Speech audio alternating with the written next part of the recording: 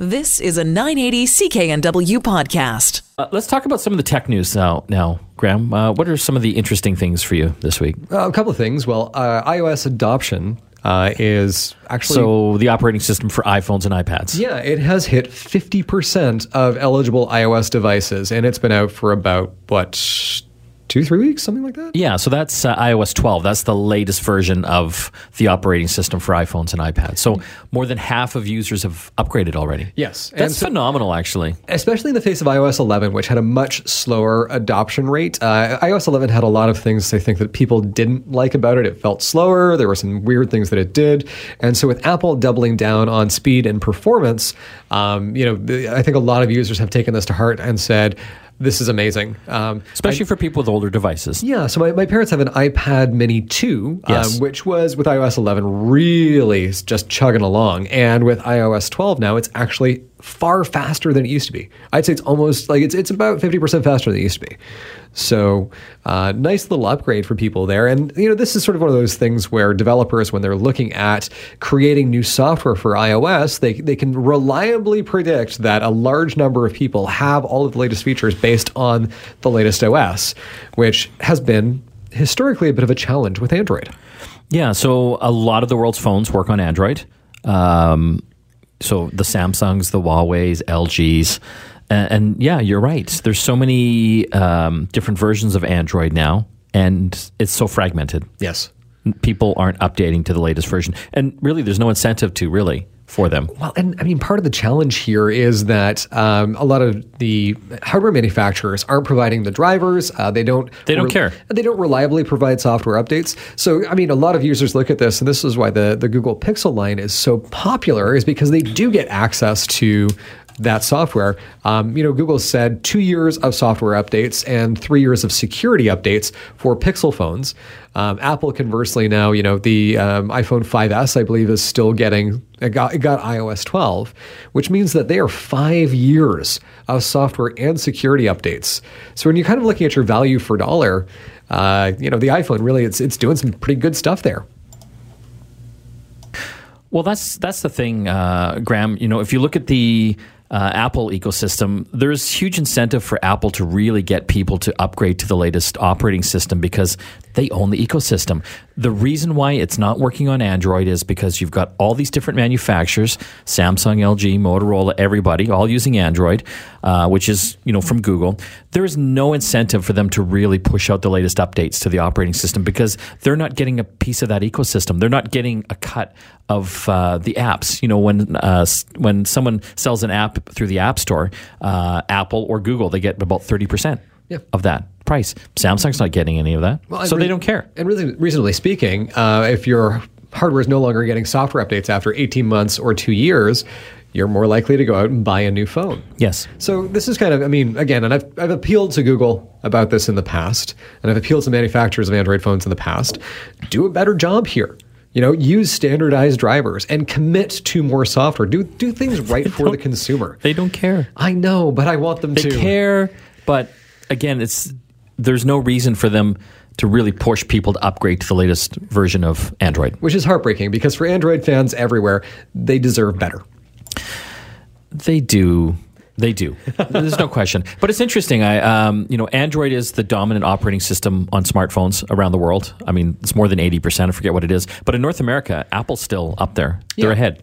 And it's one of those interesting things where, again, the average revenue per phone is actually, I believe it's still higher on Apple devices. It is, yeah. So, Apple's making a ton of money off this, and Apple developers are making a ton of money off this, which is why you typically see software on iOS first. Like, for example, Fortnite. So this is, next thing in the news. That's the biggest game in the world right now. And it's now available for all Android users. It came out on iOS first. It was exclusive to Samsung phones on Android there for a bit. Yes. But as of this week, Fortnite is now available to everyone. So I'm sure everyone in the audience right now is rushing to their Android phones to go and download. Probably not. Well, you never know. How much money are they making now? Hundreds of millions. Yeah, I think it's actually up in the billions. Billions. Yeah. For a free game. Yeah. Well, that's a free game, but they're making money on selling extra editions, like the clothes you wear and the skin you have. Which I think is actually... I love that. It's a good thing, right? It's a great equalizer. Doesn't affect the gameplay. And it just means that with cosmetics, you can choose how you want to look and you can pay a premium for that. But if you want to pay nothing and just play the game, you can do that, which I think is a great way to go about handling it. You know, it's hit like the mainstream when Saturday Night Live is making fun of it. Yes. So congratulations, Fortnite, being the butt of a very, very, very profitable joke. Cameras on smartphones. I mean, that's almost the reason why you're buying a smartphone now. Like one of the main reasons is what kind of camera it has on it. Yes. And, we've seen one camera, then one camera on both sides, front and back. Yep. Now there's two cameras. Yes. Dual cameras. Yeah. And now we're starting to see some of these manufacturers looking at putting more. And so there's leaked pictures of a Samsung Galaxy A9 that shows Samsung putting 4 cameras on the back. I think if you say that, you have to finish it off with 4 cameras. Well done, Samsung. Is this starting to feel like Gillette razors at this point? Yes, 4 blades, 5 blades. Yes. So they've got the ultra wide 120-degree camera. They have the 2x optical zoom telephoto camera. They have a main camera, which has a wide aperture of f1.7, so it's great for low light. And then they have the depth camera that gives you sort of the live focus. So a lot of the stuff here that Apple is doing with their dual camera system, Samsung's thrown additional hardware at to see if maybe they can get a bit of an edge here. And whether or not that's actually going to work and whether or not this phone's actually real will remain to be seen. But, Apple's done a lot of really good work here with their software. And one of the interesting things when you take a look at the iPhone XR, it's only got the one camera on the back, but it's still doing the depth of field. Yeah, that's a feature. I've got the 10. Yeah. And I love that feature, the depth of field feature. They call it portrait mode, and it lets you take these fantastic pictures that you can blur the background out. It looks like you're taking it with a high-end DSLR. Yes. And so being able to do that with the XR with a single lens camera, we obviously need to see when the XR is available for us to test whether or not this is effective. But from what I'm hearing, the reports are that they've actually done a fairly decent job here. So, while other manufacturers are going to adding more cameras, Apple is really going down the road of refining their software. So it's going to be interesting to see which one nails it. It will be interesting to see. Also in the news, Google Translate adding 13 more languages. That's great. Woot woot. Anything of note there? Which languages? Punjabi. Cool. Bengali, Vietnamese, Thai, Nepali. Wow. There's some really good stuff there. Tamil. Am I saying that right? Yeah. Tamil? Yeah. That's pretty cool. Yeah. So, that's fantastic. And it's the visual translation feature. Yes, so basically you put your camera up, it scans to a sign or like a text document. And I always find it fun because it handles word translation typically quite well. Grammatically, it can be a little bit of a challenge. Yeah. Yeah. I've got some really great screenshots from my travels around the world where you're like, it's almost poetry in how bad it is, but you can still get enough where if you need to know where the bathroom is, you know where you're going. So someone's not going to punch you in the face, right? That's helpful, I find. Yeah. Have you used it? I have, yeah. So I was in Germany last year and I was in Amsterdam, and being able to basically just hold that up and be able to see, again, the big one for me, where's the train station? Where's the airport? Where's the bathroom? Which way to the hotel? Street signs, super helpful. So being able to use that for just getting around really does break down the barriers of being in a city that you're not familiar with, in a language perhaps that you don't read or you don't speak. So this is great stuff. This is the type of thing where I looked at Google Glass and was like, that's an ideal application for this. We do need to start to see smart glasses come back, and I'm saying probably within the next 2 years. We'll see. When we come back from the break, we have lots more to talk about. We'll be talking about Google Plus and also the Google announcements of all the new hardware, the new Pixel phones, the Google Home Hub, and their new tablets. You're listening to Get Connected, brought to you by London Drugs, here on the Corus Radio Network. Back after this. You are back with Get Connected. Mike Agerbo here in studio. Still lots to talk about, including Google Plus shutting down. Well, I didn't even know it was really still going, but we'll find out what that's all about. There was a data breach that Google didn't disclose. But speaking of Google, there were some exciting announcements from them this week at one of their conferences. On the line, we have Patrick O'Rourke from Mobile Syrup. Thanks for joining us, Patrick. Thanks for having me. A little bit of good and bad news for Google this week. But on the good side, you were down at the Google conference. What were your initial thoughts with some of the hardware stuff they were announcing? I mean, the Pixel 3 and the Pixel 3 XL were pretty impressive. I think most of the changes were on the software side of things rather than hardware. But that said, there were some changes to the hardware. There's now two front-facing cameras, one that kind of has this super wide-angle lens for taking much wider selfies. You can fit more people in the frame, which I think is pretty useful. But in general, the phones really look like a refinement of what we saw with the Pixel 2 XL. The build quality seems better. The devices just in general seem more premium, which is cool. But they also showed off a new kind of iPad Pro-like device called the Pixel Slate, which looks really interesting. It's, I guess, Google's latest take on Chrome OS, which is this sort of unique, somewhat limited operating system that Google's been pushing for a little while now. So in many ways, this is the successor to the Pixelbook. And then the other device that Google showed off was the Echo Show. So this is like the Google Home, the Google Home Max, or the standard Google Home, or the Google Home Mini. It's a voice-activated assistant, but it features a display. So the idea is that it gives you more visual information rather than just voice commands. And Google showed off how you can watch YouTube videos on it, look at recipes, and a few other things. They seem to be sort of pushing it as a device that you'd place in your kitchen, and not necessarily use as a primary device, but sort of this extra additional thing that you have in your home. These smart speakers screens are kind of spreading throughout the home now, aren't they? Yeah, the Amazon just announced that the Echo Show is coming to Canada. I believe it launched in the U.S. last year.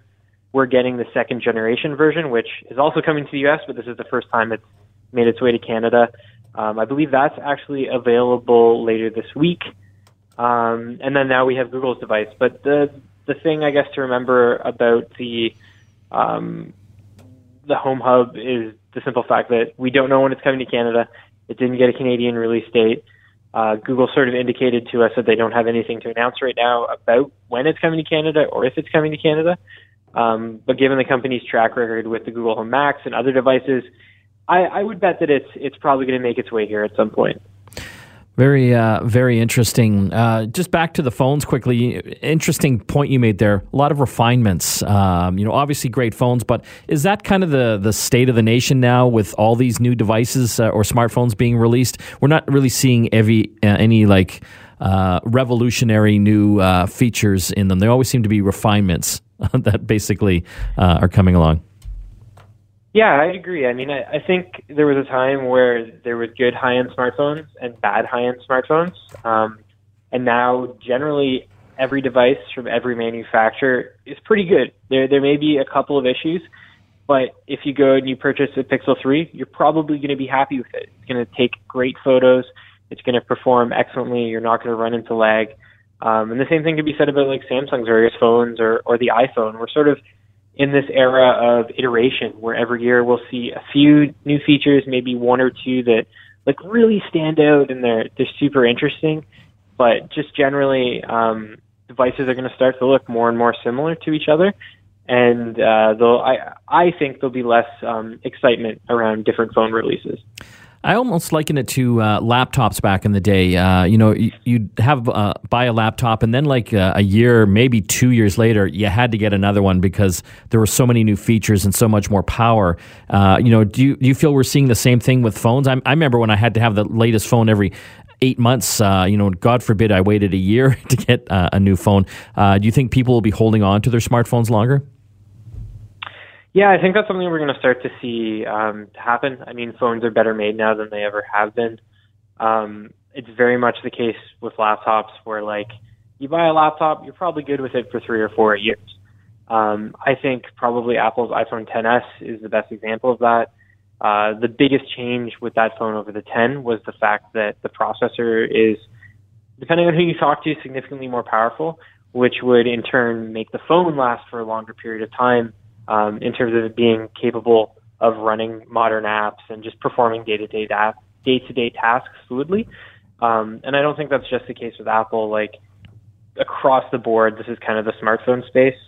Like all the flagship Android devices right now feature Snapdragon 845 processors, which arguably is a little bit overkill in terms of power for what you need with a smartphone. on a day-to-day basis, unless you're playing some really high-end games or something like that. So in general, I think like if you're buying a smartphone in 2017 or 2018, it's going to be fine. So looking at the new Google Pixel phones, I believe they're coming out in November in Canada. Who would these be for? It's interesting. To me, I think for the average consumer, when they think of an Android device, like Samsung smartphones are Android. That is all Android is to them. They don't know that LG exists.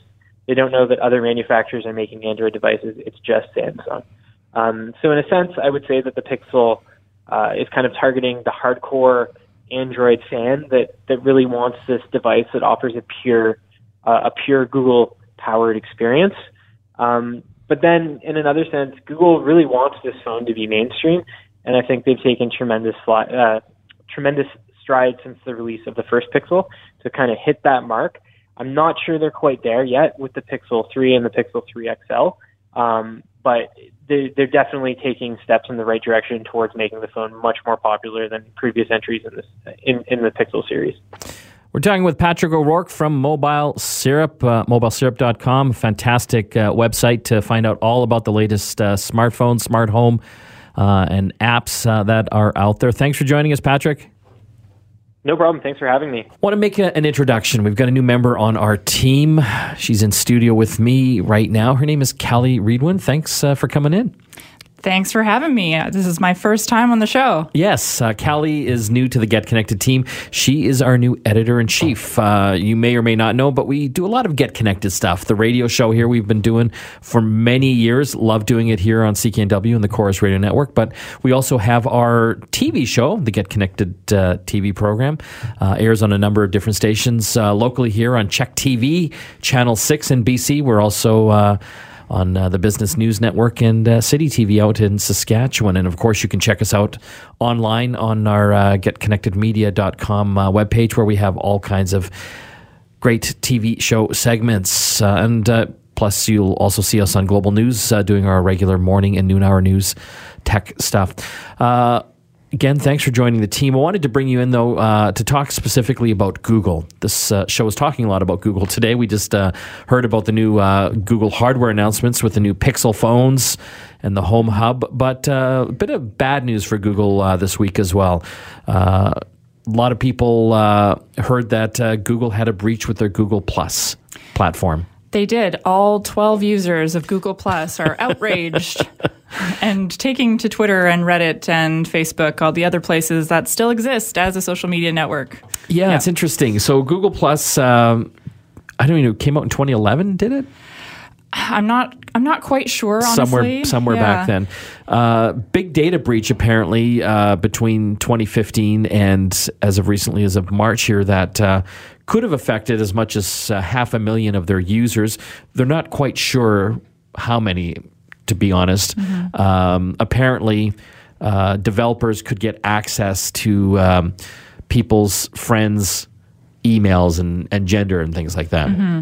Yeah, from what I read, the type of information that was compromised were things like people's names, titles, and email addresses, but no personal conversations or anything really that concerning. I think this was just Google's way of saying, okay, this is about time. We'll let Google Plus die a graceful death. Yeah, and so as graceful as that can be. So explain to our listeners out there who might not even know what Google Plus is, because I'm sure there's probably a lot. Right. So to give you some context about my opinion here, I did digital marketing strategy and consulting for the last 10 years. And among the digital media professionals, Google Plus has always been the laughingstock of digital media, because mainly that it doesn't appear to ever have been actually made for being a social network, though it was like a Facebook or an Instagram. Right, where the interface was just sloppy. And even as a diehard Google fan, I use Google Suite for all of my business needs, and I love Google products and their ecosystem, but Google Plus was just never good at all, in my opinion. Okay. And so if you take to Twitter and you look up Google Plus news, you'll find just hours of memes and people making fun of Google Plus finally dying. So what I do understand, though, from the people that I happen to have one friend who explained to me why they used it was it was a more quiet environment to share ideas and a more secure environment for some, where they didn't have to use their real name, where they can just talk about the topics they found interesting without all of the security privacy rather issues that other social networks might have. So they are very disappointed in not having that sort of closed environment to work with. But personally, I found the user interface just really difficult to work with. I never understood it. I joined up because I'm a tech guy. I have to try these things out. And I got to be honest, I don't even remember the last time I used it. I used it for a little while, or I tried to, but it was just every time I wanted to use it, it was painful. And I just didn't understand like all these circles. There were all these circles everywhere. Circle of friends and interests and it. Yeah. And that's why no one's using it. Exactly. I tried it too, and I tried to like it in the same way that I've tried to like everything that's coming out, at least to understand it. And I used to have to be able to understand it for my clients who would want to use it. And did any of your clients want to use Google? Oh, they did. Google Plus, sorry. And it was valuable for the search engine optimization aspect, because Google, if you use their systems, then they will smile favorably upon you for SEO. But really was sort of a waste of time, in my opinion, and I'm happy that it's gone. I don't have to explain it anymore. So they haven't given too many details, but it sounds like they're winding it down as of 2019. Do you get that impression? Yeah, I think that they're giving users a little bit of time to figure out what network they want to use in place of this for the people who do use it. You need that long? Yeah. I suspect it'll probably be Tumblr or Reddit or something like that, where people will be more topic-specific groups. Yeah, that's more likely, in my opinion. The end of an era, Google Plus seemingly fading into distant memory coming up in the next year. I mean, what will take its place? Reddit? Reddit is a kind of more of a community discussion-based network. Yeah, and I say Reddit too because of the demographics in both Google Plus and Reddit are more of an overlap. So it tends to be, as my memory serves me, so I could prove me wrong here, but Redditors and Google Plusers are generally male, generally late 20s to late 30s, and generally sort of tech-minded, and very much you're likely to find people who work in IT and tech in those places, more so than other social platforms. So I would expect maybe that's where they would go if they're not there already.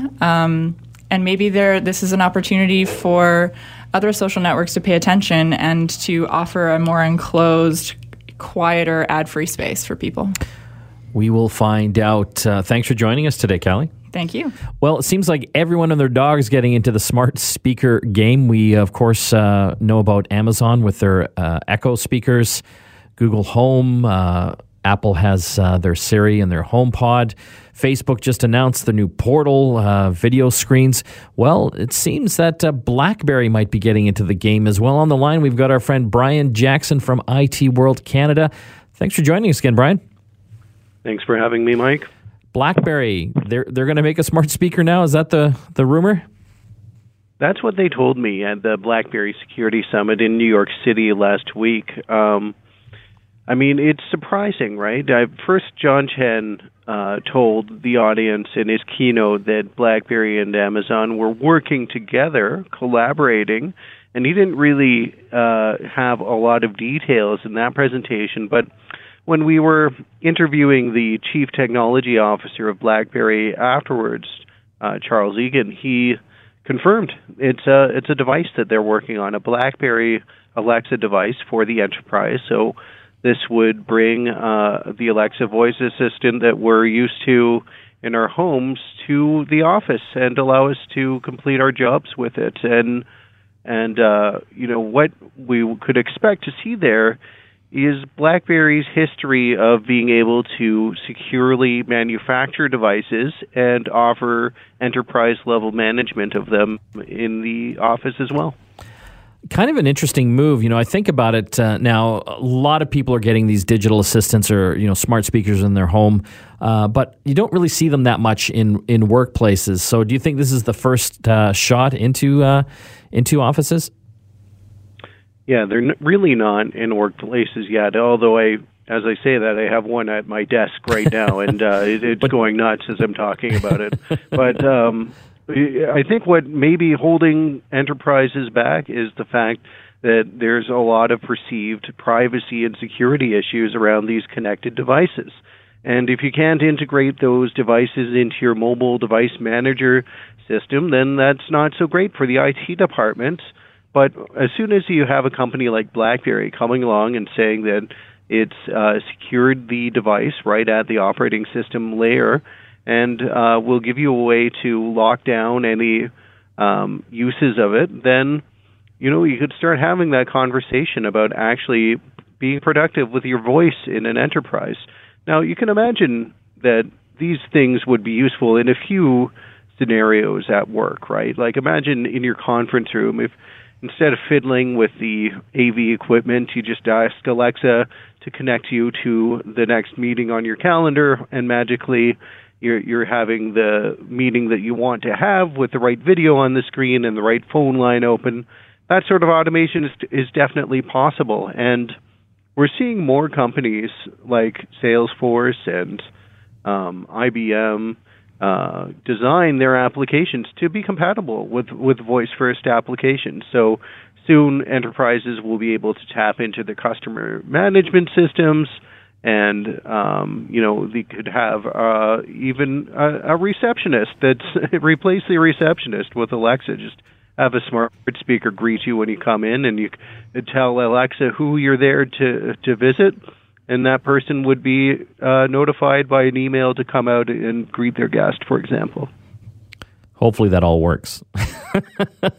I know. Well, I mean, that's the thing about Alexa and Google Home. These smart speaker technologies have worked pretty well. I mean, I've been using mine in my home for more than a year now, and I'm very happy with it. I still use it every day. It's reliable enough that I keep going back to it. So I think the convenience is there. That's been proven in the consumer arena. So now we'll see if it makes that migration to the office. But these things always start with the consumers and then make their way into the enterprise. I mean, it wasn't the iPhone wasn't in people's business for many years. I mean, it took a while, right? It took executives saying, "I want to use this device," figure out how to support it, and then now a lot of companies are issuing them as enterprise-wide devices. Is it telling that they're going with Amazon and their voice assistant over Google? Yeah, I mean, I don't know what to make of that. I didn't ask BlackBerry if it had considered working with Google. So I know that Amazon, of course, has its Alexa voice service available. So any manufacturer that wants to create a device using Alexa is able to, but that's the same with Google Assistant. If you're a manufacturer that wants to integrate with Google Assistant, you can. So the reason that BlackBerry may be drawn to working with Alexa is that Alexa announced last year at its reInvent conference the Alexa at Work program. So it has partnerships with applications that businesses use, and it's trying to make this organized effort to get its devices into offices. John Chen, the CEO of BlackBerry, really has turned that company around. Once the darling of the mobile world, they basically lost out to Google and Apple with the iPhone, but they're on a bit of a roll now, aren't they? That's right. I think it would have been tough to say that BlackBerry could be in the position they are, say, a year ago or 2 years ago. But John Chen, you have to credit him. He took a company that was really crashing and burning and just on the downward decline. And I don't think anybody would have been surprised if it ended up going out of business. But he's pivoted, and now they're totally into the security services business. They're into the automotive sector with a compelling management platform.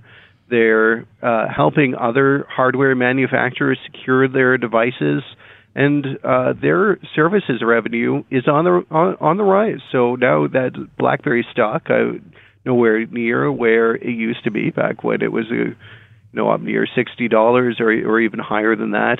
But it's stopped its slide, and I think everybody is feeling pretty positive about BlackBerry's future now, which is great. I think so too. We've been talking with Brian Jackson from IT World Canada about BlackBerry getting into the smart speaker category with Amazon. Thanks for joining us, Brian. Thanks for having me. It's that time. We have been doing apps of the week, but we're trying skills of the week. A lot of people are getting the voice assistants now. A lot of people have the Amazon Echo speakers. And you've got some skills for us, Graham. What do we got? I do. I've got two from the Amazon Alexa system today. So the first one is StoryFlow. StoryFlow. So this is actually an interactive storytelling piece of software, which when you open it, it essentially starts telling you a story, and you can decide where the story goes. So you can make choices, and it continues telling the story. All via voice. All via voice, yeah. So if you remember like the old text adventures, like Zork back on the computer. I love it. It's a little bit like that, or like a choose your own adventure, the old flip books that we used to have. How many different stories are there? It doesn't say here. Well, I guess infinite. Yes. Right? As many as you can. So apparently quite a few, and there's a lot of fun that you can have with StoryFlow. You've got one more for us too. I do, and this one is called Instant Mixologist, and this would probably Mixologist would probably go fairly well with StoryFlow. This is obviously intended for people aged 21 and over, or I guess 19 and over here in Canada. And what it does is it teaches you how to make drinks. So essentially, you can say, once we've got Instant Mixologist open, you can ask, how do I make a martini? And it will tell you how to go through the steps, basically the alcohol and other substances that are involved in making it, how to make it, and what type of glass to pour it into. So that is Instant Mixologist, which would be great to have a cocktail with your StoryFlow story. That's so cool. And again, for the listeners out there, not everyone has one of these smart speakers yet, but there's some pretty cool things you can do with them. And when we say skills, that's what Amazon calls these voice commands that you can basically give your Amazon Echo speaker and have it do fantastical things. Yeah. So basically just go into your Alexa app, go to the skills section, search for it. And when you search for the individual name, so in this case, you'd search for StoryFlow or Instant Mixologist, it'll bring that up. Click on it and then click Enable. It will install that skill onto your device, and then you can go ahead and use it. Pretty simple to do. It's magical. It's magical. It's going to be a big Christmas gift item this year, I think. I think so, yeah. I mean, they did really well last year. Yeah. The market saturation for these smart speakers is nowhere near where it can be. We've seen some very interesting things. Apple has obviously really doubled down on audio quality with the HomePod, and Siri with iOS 12 is quite a bit more refined. Amazon Echo is doing quite well, and then we've also seen an update to Google Home. So everybody's doing more stuff in this space, and I think that's great. You've been listening to a 980 CKNW podcast. Listen live at cknw.com, the Radio Player Canada app, tune in, Amazon Alexa, HD Radio at 101.1 FM HD2, and on the AM dial, 980 CKNW.